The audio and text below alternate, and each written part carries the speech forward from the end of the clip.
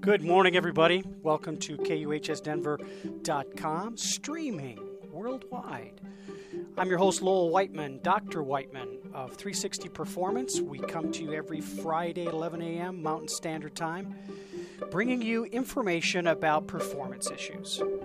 Performance in all different kinds of endeavors, but we focus primarily on examples that may resonate with you that come from the sports and entertainment world. Today we're going to talk about an issue that it's kind of tragic for most people that have suffered this injury. It's a TBI, traumatic brain injury. That's our theme for today. What are the signs? How do you deal with it? How do you manage it? And by the way, it can happen to anybody of any age. And I think you might be amazed at how common that injury is, but goes undetected. And that's regretful. So as we set the show up for today, let's also begin like we do every week about our mindset moment. Our mindset moment this week comes to us from an Olympic champion. And that Olympic champion is Michael Johnson. Michael Johnson had this to say about his opinion on education. I believe that it is better to learn from the diverse people around us than to try in vain to emulate them. Better to be a teacher than a role model. As strong as my legs are, it is my mind that has made me a champion. Now, I've had the pleasure of being around Michael when he has practiced his championship behavior and adapted himself to learn from others that are around him and the diversity that group of people has created for him. Because the next new thought comes from perhaps the next new person.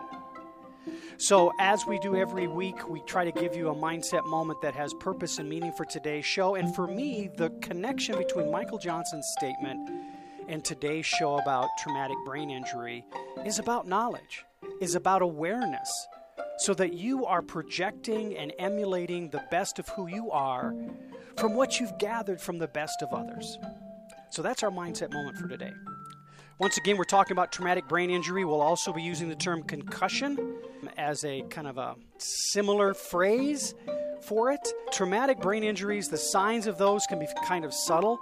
If it's really serious, the signs are definitely not subtle. The basic premise behind a TBI is making sure you create an environment, you coach and share knowledge that represents a safety-first mindset. Because that knowledge that you distribute to your players, your coaches, even the officials on the field, is going to bring power that protects. I have a book today that I've read routinely. It's a guide from me, Dr. Cantu, out there in wonderful Massachusetts, practicing what he knows about the brain and the body, especially with youth. So he wrote a book with a colleague, Mark Hyman, about concussion and our kids. It goes without saying for me, because of my experience with Dr. Cantu, that he is one of the country's, if not one of the world's leading experts on traumatic brain injury and concussions as it relates to youth, monitoring that effort. As educators, and I include myself as an educator, we have a lot of different things we have to pay attention to. And one of those things is the safety of our kids. Well, we don't tend to segment it much. We don't tend to dial it into specific things like traumatic brain injury. We don't think about that on a daily basis. If a child falls down in the playground, if a child, bump together, collide in some way, we evaluate that, we examine that. But I don't know that our sense of awareness as to the signs of a concussion are clearly available, and we are sure about the clarification of what those are.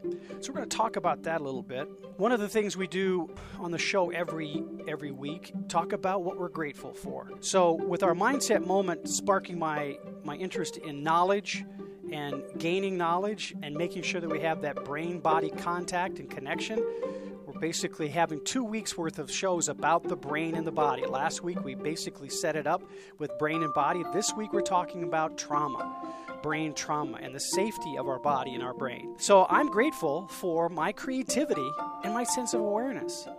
I work on it every day, trying to be more in tune to the elements around me, the people around me. With that awareness, I raise a certain level of chemistry in my body to be more astute in what and how I see things, what and how I hear things, so that I'm aware of my surroundings and I'm able to then activate my creative centers, my creative forces, whether that's creativity in what I might write, what I might draw, what I might create in the conversations I have with people.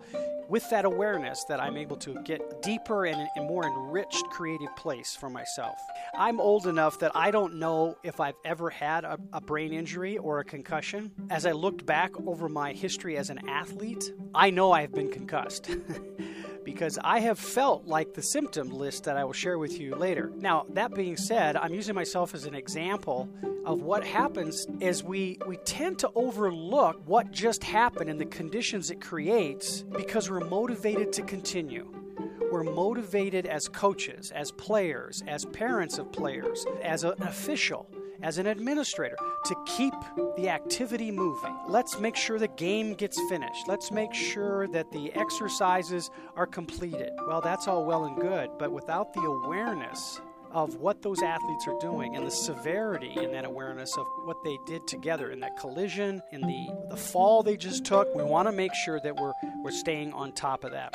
With that understanding, we get into a place with traumatic brain injuries as to what is it? What is the definition of it? Well, that's an interesting thing to take a look at, and I'll take a look at it from the perspective of Dr. Cantu in his book. Basically, he says the word concussion comes from a Latin derivative of concutere, meaning to shake violently. And concussions are just that. It's a shaking of the brain inside your skull. Now, as graphic as this might sound, when that brain is shaken inside your skull, the skull is there to limit the boundaries, right? So the brain doesn't have a lot of room to go. So if there's a violent shaking or a violent contact that causes the brain to shake, it's going to butt up against something fairly hard and rigid. So for those of you who can see the graphic that I have here, we're basically talking about blunt impact as one source of head trauma, a penetrating injury, God forbid. That's a head trauma. Some form of concuss sound waves will create a blast or a wave against your skull, causing reverberation so that your brain actually does move back and forth. It's been shaken by something outwardly. If you've ever been to a big concert, which I have, a rock concert, you now, with this information, you kind of go, oh yeah, my brain did feel like it was kind of vibrating in my skull. The other one that is perhaps more common as an occurrence in sports for traumatic brain injury is when there's an acceleration to deceleration. Some examples of that. Soccer players doing headers. A wide receiver who dives for a ball, a pass, and falls flat out and his head goes forward. That's the acceleration.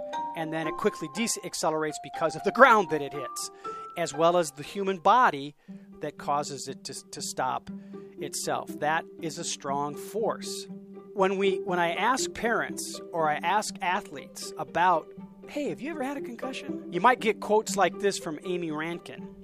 The first time I was told I had a brain injury, I immediately thought to myself, oh, I'm not crazy. So she had all these symptoms. She had all these feelings and these thoughts that were not part of who she thought she was normally. And then finally somebody said to him, you're acting like you might have a brain injury. And she goes, oh, thank God. I'm not a lunatic. I'm not crazy. I understand it. Regretfully, there's far too many of the 4 million incidences that happen every year, traumatic brain injuries. Too many of them are high schoolers, college students that don't realize, as Amy did until she was told, that she had a brain injury. Falling asleep in class, not being able to pay attention and retain information, being a little bit, one might call spacey or not quite present. And her friends and colleagues now start picking up on this. And rather than considering that Amy might need some help, Amy might need somebody to ask her, are you okay?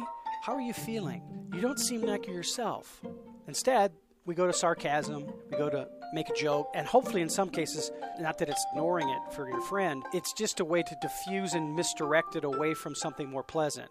If you see a friend struggling, maybe you'll make a quip, a joke about it, so we can be distracted and giggle a little bit and forget about what's upsetting or embarrassing. There are some very concrete signs about concussions and what they are, how they're manifested. And in some cases in the sports world, in the most unlikely of sports. What are you thinking, right now? You hear me talking about traumatic brain injury, and what's the first sport that comes to your mind? Exactly, football. American football. European football is not too far behind, which we typically call soccer, because they both have collisions, one with pads and one without. I only say that because with pads seems to give the players an excuse to collide even harder, go faster, be stronger so they can hit harder. Whereas with soccer, I'm not sure that they still hit pretty hard. One of the things I want to point out is that the collision force of a football player trying to tackle somebody is like two vehicles running at 30 miles an hour and colliding in a parking lot.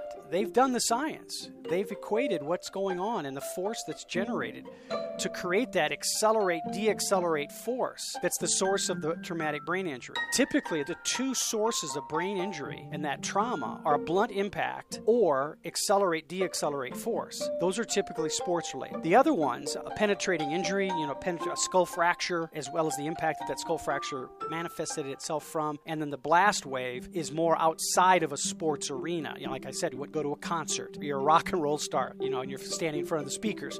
Or maybe better put, you're one of the crew members out there, one of the roadies working on the equipment. You are truly standing in front of the speakers in many cases. And then the auto injuries can create, you have whiplash. Well, that's the deaccelerate, accelerate kind of force that pushes the brain back and forth. And it can be either front to back or side to side, or in some cases, depending on the type of activity, it could be a swirling where the brain actually is trying, the brain stem and the spinal cord is to keep it into place. You can get a brain that twists back and forth like that. It's like it's on a pedestal. That is also a way of getting traumatic brain injury. With that in place, I'm going to ask you to think primarily about the sports as a source of traumatic brain injury to begin to describe our topic today. We're talking about traumatic brain injury as a result of a concussion, and there's different degrees of that. But in every case, there are symptoms and situations from those symptoms that need to be managed to maintain and then raise the quality of life back to where it was before the concussion. We're going to talk a little bit about that. We're also going to talk a little bit about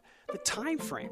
Too often in my lifetime as an athlete, even though I didn't necessarily know it was a concussion, we were asked to come back too quickly and perform. That still exists today. We've had Bridgewater for the Broncos. I believe he came back too fast from the concussion. It was 10 days. They had said publicly that it was a grade 4 concussion. That's sensitivity to light, nausea, maybe even vomiting, difficulty sleeping, engaging with people in a cogent way.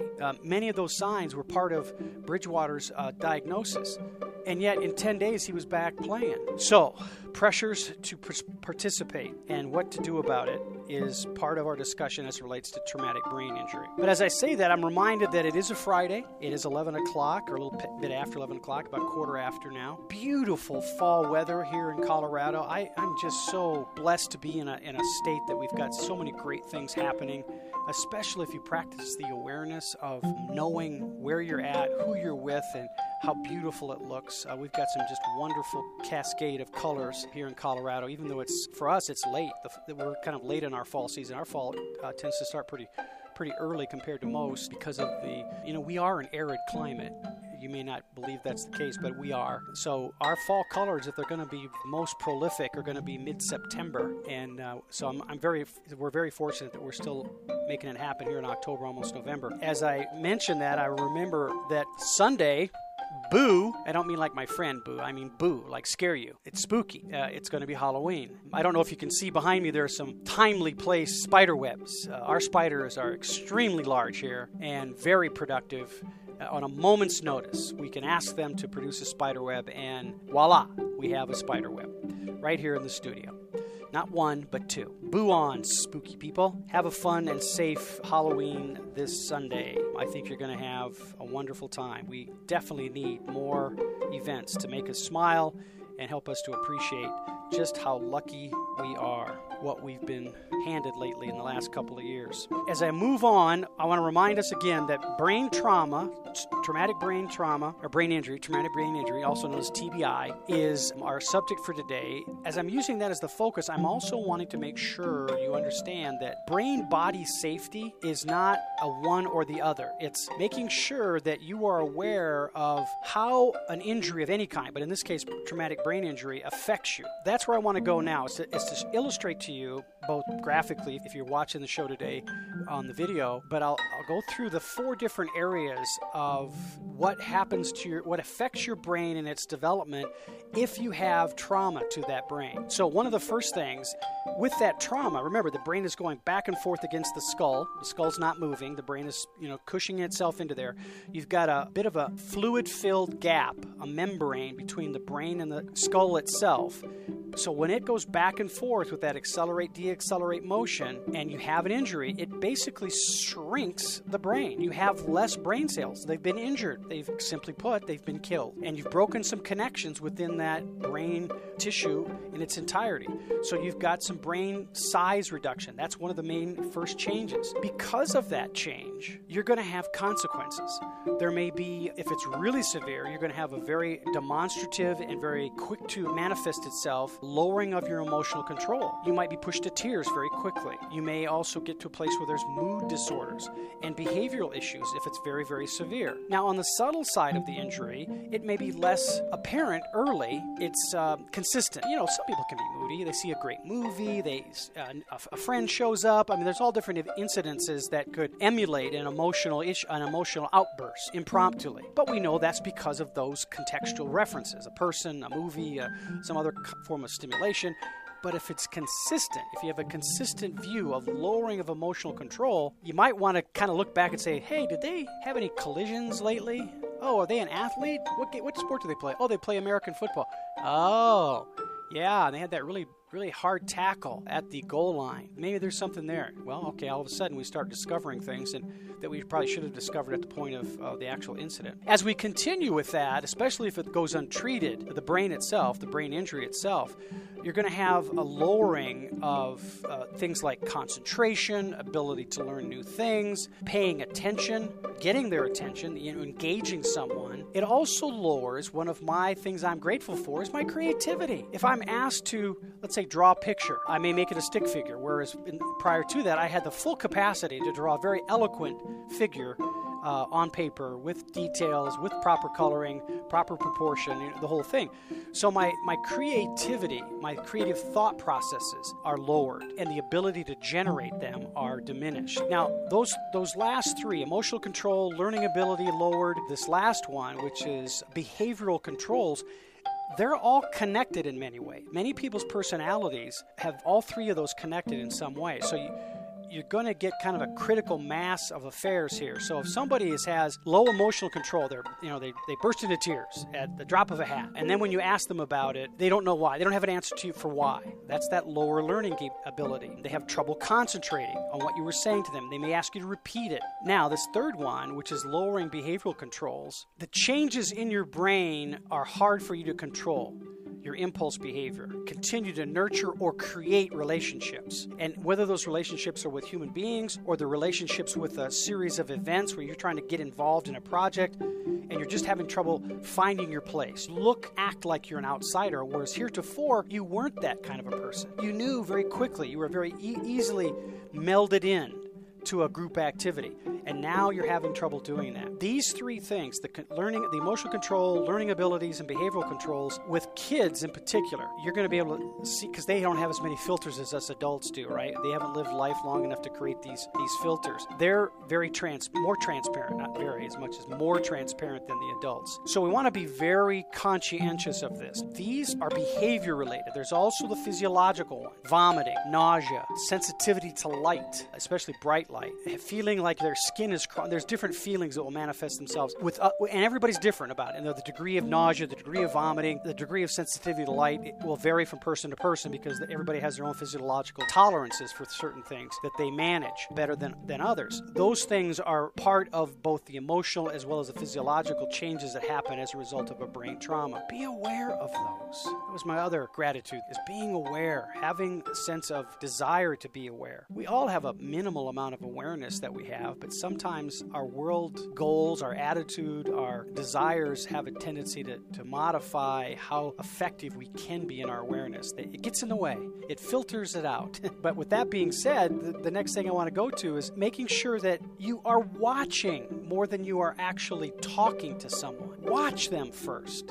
And then when you hear them say things, you hear them interact, listen to what they have to say before you even ask them anything. See how they're behaving, listen to what they're saying and how they communicate with people, and then formulate your question. That, for me, is a great lesson of awareness right there. You can be present in great ways, in enriched and focused ways, if you really just take part of those five senses, the seeing, the listening part, and the ability to speak, and combine them together at the right time. So watch, listen, and then ask questions to confirm any one of these four parts about the development of the brain manifesting itself in a traumatic brain injury. Because let me tell you, one of the key ones that has risen to the top lately is soccer players, European football, soccer players heading the ball. In 2015, as a result of some parents bringing a lawsuit, the banning of headers for players 15 and under was brought to bear in the United States. That banning has qualifiers. They have put in the guidelines that coaches have latitude to have only so much time in a practice. They minimize the amount of time they can focus on heading because at some point in time after 15, they're going to be allowed to use a header. But if they haven't had any training prior to that about the proper way to do heading, how to be aware of what's going on in the field. It's one thing to go full bore, fast and physically strong in your behavior if you're not using your brain connected to your body to judge when's the right time to attack the ball with my head if somebody else is coming there too. I want to be aware of that. So part of this legislation that bans heading for soccer players 15 years and younger was to allow coaches to begin the training process about how to be better aware, how to get yourself prepared to do a header. Put yourself in the positions that are going to allow you to deliver the best. As I say that, you might hear the hesitation in my voice. There's no guarantee. There's no guarantee that you're going to have everything go right. They are competitors. They're going to still try. They're going to see professional and collegiate soccer players successfully using headers to outcomes that everybody wants to see happen, like score a goal, make a great pass and score a goal, take the ball away from somebody else and bring it to your team because of your efforts in using a header. And those younger players are going to be motivated to want to learn that skill as a competitor. They want to be that good. So we've got to be aware of what our athletes are doing so that we don't find ourselves in this position like these photographers and this fan where the king goes into the sideline going after a ball. And as you can tell, you can see he's grabbing the back of his head. He's got a grimace on his face. Something or someone of a very firm nature made contact with the back of his head. I have no information to tell you whether or not LeBron James got a concussion when he fell into the stands. Point is that he has an awareness of where his body's at, where the ball is at, where the sideline is at, and the people that are along that sideline, both with camera and not camera, so that he is seeing everything. He trains that way. He trains that way whether he's launching himself into the sideline after a loose ball or not, because he's running up and down the floor with 9 other people. His teammates in the other team's 5, 9 other people, and he's aware of bodies. He can actually, I know from my own basketball days, I have a sixth sense. I have a feeling of who's around me because of how we practice. And we practice at an elite level to get elite conditioning, so that if I choose to launch myself into the sideline stands along with the photographers, because of my conditioning, will have the physical prowess, the strength, agility to withstand my landing in the crowd. No guarantee. There may be somebody in something that isn't positioned where I want it to be, and I get a little scrape or a cut or a bruise or hopefully not a concussion. I make the choice. I'm a competitor, and I believe and entrust myself to my elite conditioning. For those of you who are watching my screen, I just now picked up a misspelling. It's not practice, it should be practice. I left out a T. Practice falling. Practice falling. Before it became vogue, I used to bring out very thick either gymnastics mats or we would do it on the wrestling room floor, and we would practice going after loose balls and how to fall. You know, how to try to get the ball, then tuck yourself and roll your shoulders and land with a large flat surface of your body that can withstand it because of the muscle size and muscle mass you have there. So practice falling is a way to help you prepare yourself to take the beating and keep on ticking. Remember the Timex commercial? Takes a beating and keeps on ticking.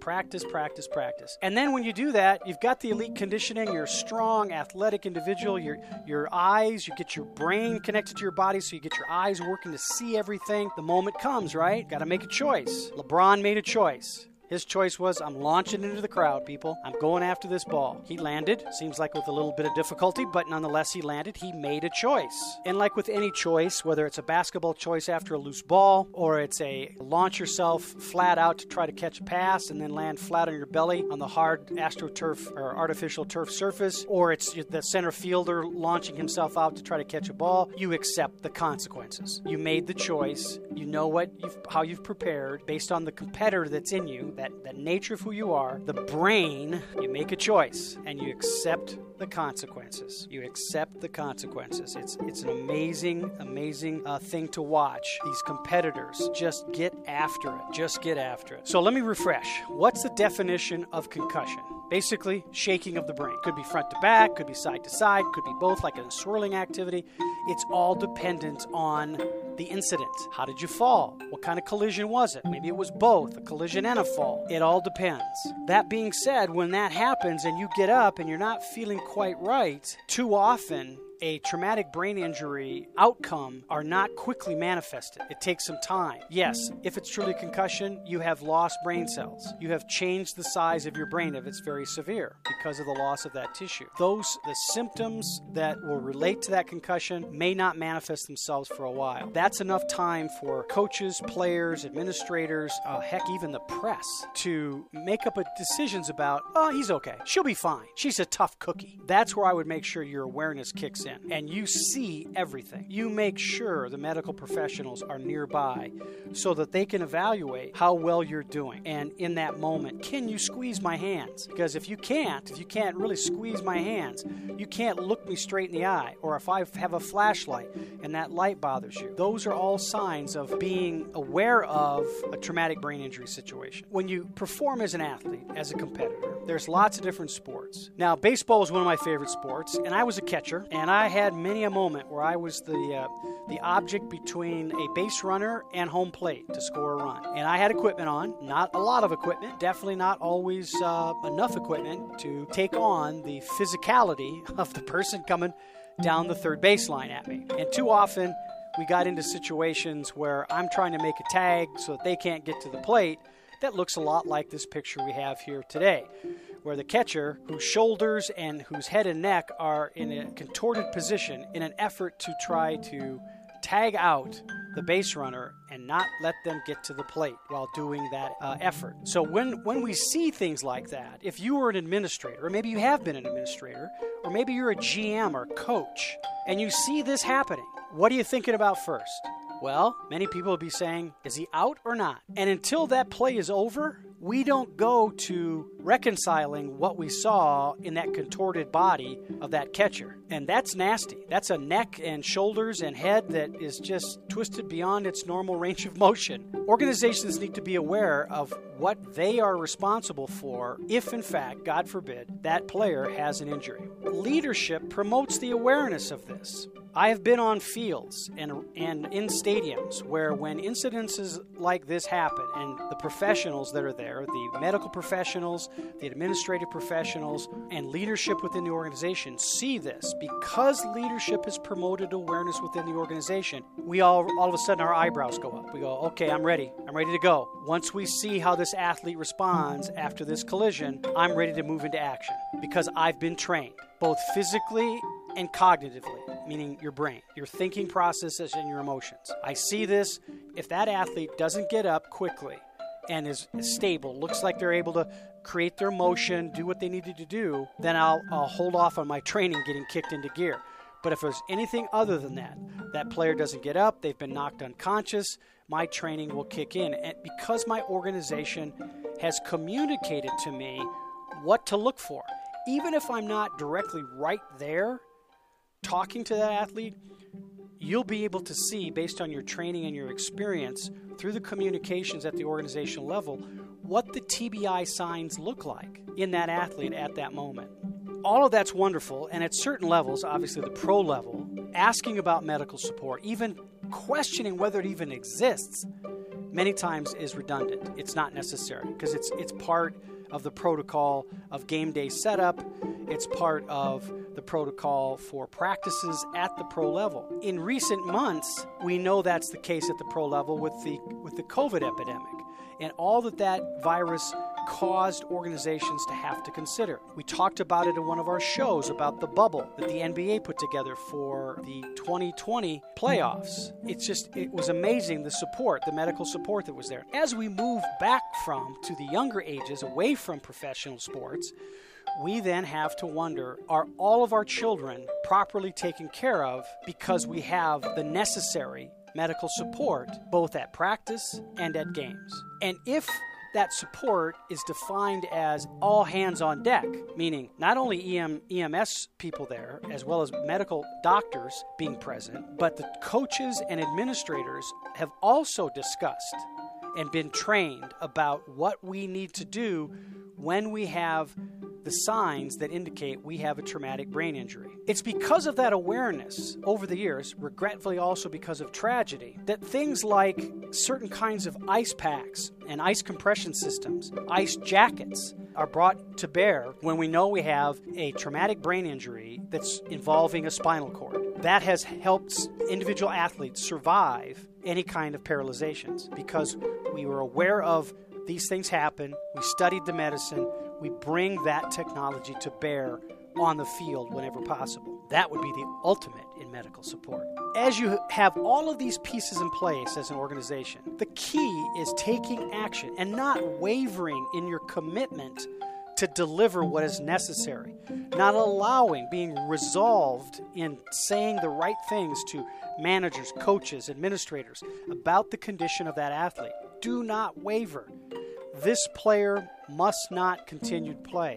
We have very clear signs that they have indicators that there's a traumatic brain injury here. Now, that's also been something that's very interesting as it relates to professional football. There are supposed to be medical professionals in the press box area watching the field to see when there are collisions, which there's going to be, right? And once the whistle's blown, they watch the behavior, how people stand up, how quickly they stand up, how well coordinated are they in walking away from that play. And they will then, if they see the signs of any kind of wavering or misdirection by the player, they walk to the wrong bench after a play. There may be a call made to the sideline to the medical professionals down there that asks for that player not to be let into the next play until they're examined and then cleared from that examination. Those are great inroads. I can only imagine what could have happened in the lives of many football players years ago if we would have had those kinds of levels of awareness and support on the sidelines from the medical support and the organizational responsibilities that were put into play. There may have been a number of people's lives saved because of it, and the quality of their life after football would have been even better. When we look at organizational stuff, in my world, I look above and below the surface. Mental performance coaching takes a look at the organizational responsibilities and then looks below the surface of what they need to do, which the examples of that are when the athlete has been identified with a traumatic brain injury, the below-the-surface examinations that we need to do are following up with them when they're at home. Are you sleeping okay? Are you sleeping soundly? Does light still bother you? And we go through the agenda with them. Not every organization pays attention to those particular steps because, quite honestly, in professional football, there's still organizations and individuals that lead in those organizations that want those athletes to be back on play as soon as possible because the organization's spending lots of money for them to play. It's a business. It's a business of sports entertainment. In the Huffington Post, when the reports come out about banning headers for 15-year-olds and under, when reports come out about paralysis, when reports come out about a death due to suicide because a professional football player can't take it anymore, we have quotes like this. Any parent who has let their child play football in the past 50 years and claimed never to have understood the risks involved was either kidding himself or an idiot. That was from Buzz Bissinger of the Huffington Post. I put this quote in here because it's strong, and it's meant to be strong so that the realities of participation in certain sports that have by design collisions in the sport, you've got to have your eyes wide open. You've got to be aware of what's going on and make sure that you're taking care of your children and that you're doing things like, my child's a baseball player. I've just gone to the administration and the school district and I've said, put chin straps on the helmets. I want to make sure that when my kid slides into first or second base or third base head first, their helmet will stay on because I don't need their helmet to come off and then a tag is applied very firmly to the head of my child without a helmet on. That should be a necessity all the way up to the pros. Put a chin strap on the helmet. Let's take a look at Bridgewater and his play as a quarterback for the Denver Broncos. He is my choice as the poster child for pro football players who don't take their chin straps seriously. The technology has changed to a point where it's no longer a snap if you don't want it to be.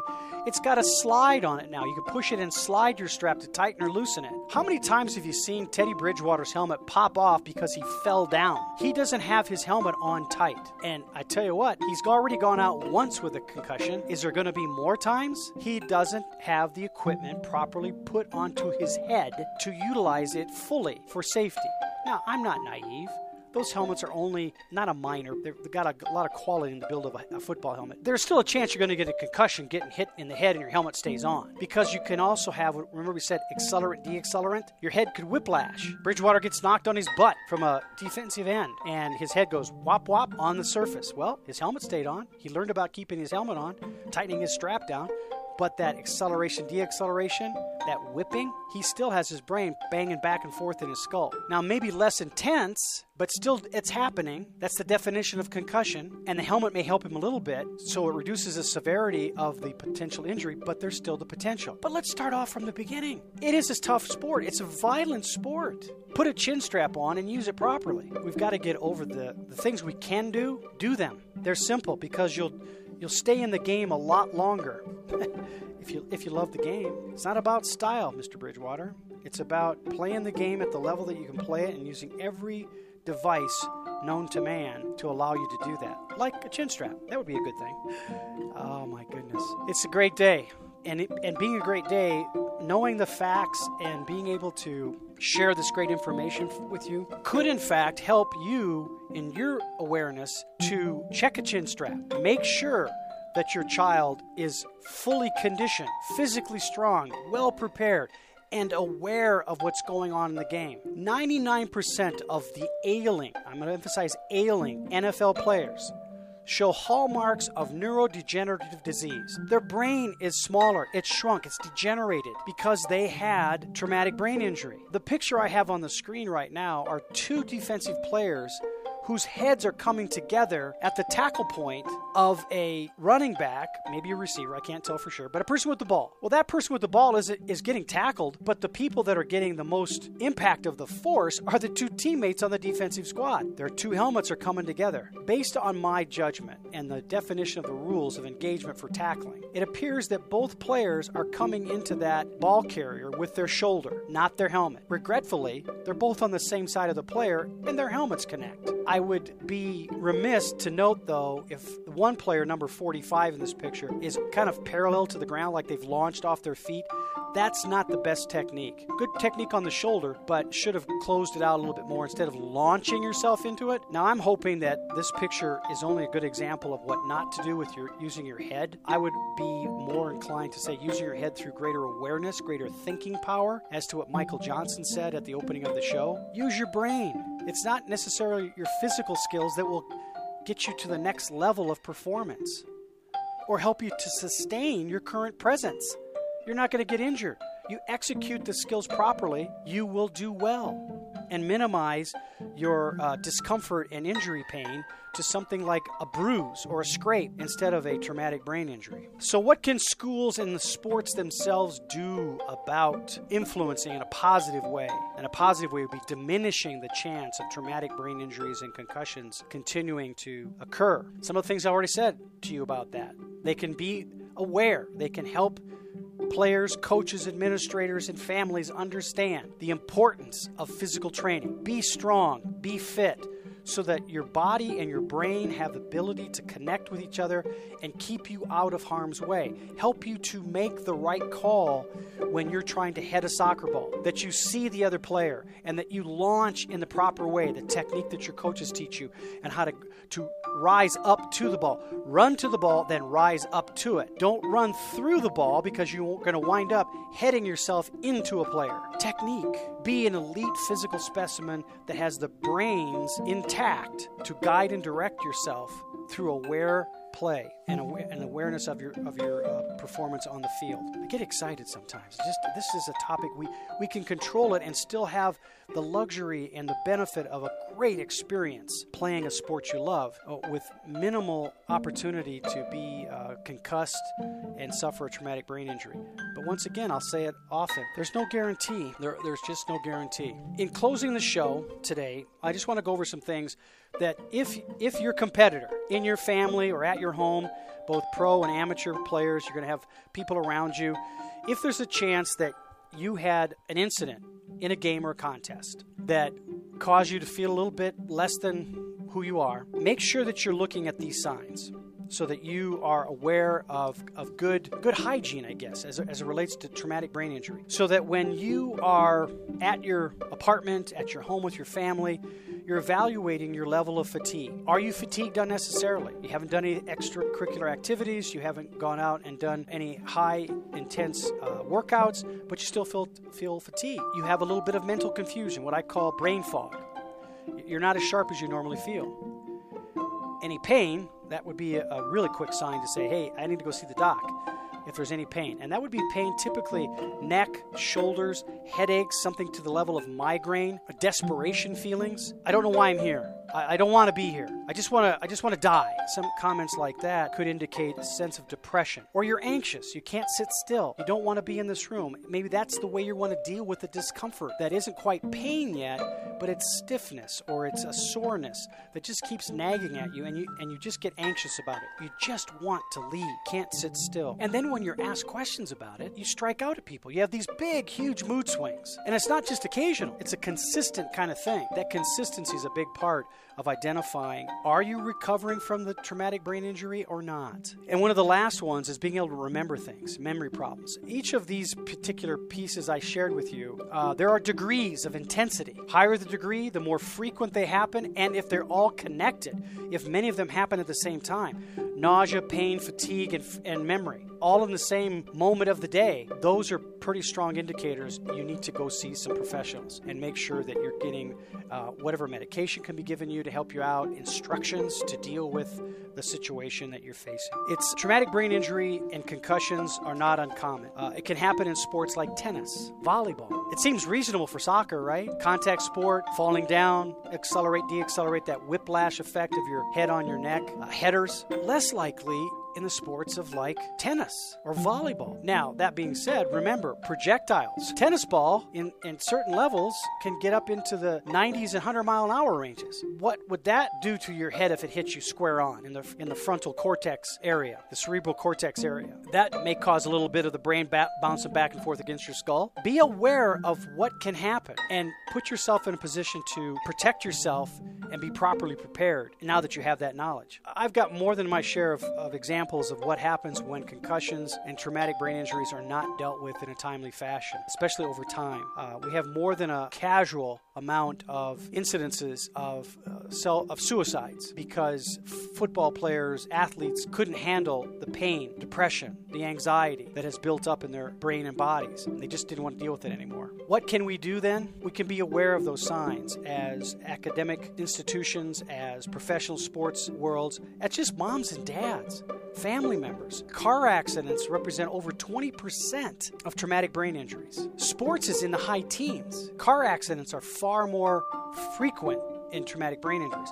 But regardless of the source and how frequent they might be, a concussion that leads to traumatic brain injury is not something we need to casually look at. There are very definitive signs. If a concussion goes untreated, people can be perceived as okay. But individuals like Amy Rankin, her quote, "Until somebody told her that she had a traumatic brain injury, she thought she was going crazy. She thought she was still normal, but because of these things that were happening, it was just not the normal thing. So she thought she was going crazy, that it wasn't treatable. She was alone." We have a very active world. Sports and social activities are growing as far as business interests. We're able to be productive and have extra time for leisure activities, which is a great thing, wonderful thing. But our competitive nature comes out. And even if you're not competitive, there's more bike riding, there's more hiking, there's more doing of other types of things, hand gliding, parasailing, any number of things. We have lots of choices. Be aware of who you are and where you are at and with whom, so that you can be not only aware of your own activities, but in those occasions when you're playing a friendly game of volleyball with friends and family on a picnic, and somebody falls unexpectedly by slipping on the grass after trying to spike the ball, big swinger, and they fall on the ground, no contact with anybody else other than the ground. But by the nature of the fall, there was a bit of a whiplash, that accelerant-deaccelerant motion, and all of a sudden they didn't get up very quickly. And when they did get up, they were uncertain in how they moved. That's not a shake it off and move on kind of observation. That would be go through the checklist. Dr. Cantu's book has a great appendix. Concussions in Our Kids from Dr. Cantu, Dr. Robert Cantu, has a great list and appendix about the checklist and about what doctors should be asking your kids, the people that you know, about their condition when they go in and see them. And unfortunately, not every physician is as aware of the signs of a traumatic brain injury. Will be less likely to identify it when the people that are bringing this athlete, this individual in to be examined, wants to get out of there as quickly as possible. They don't want to have to face the consequences of the traumatic brain injury. It's not fun, and it certainly isn't a short-term fix. It takes time to heal brain tissue. Not a lot of competitors have the desire to spend the time waiting for themselves to get healed. Well, every Friday we bring you things like this at 360 Performance at 11 o'clock on KUHSdenver.com. Thanks for sharing your time with me. Hope you're having a great day. Be aware, be creative, and share what you know with others so that they can improve how good they are. Have a great day. Take care.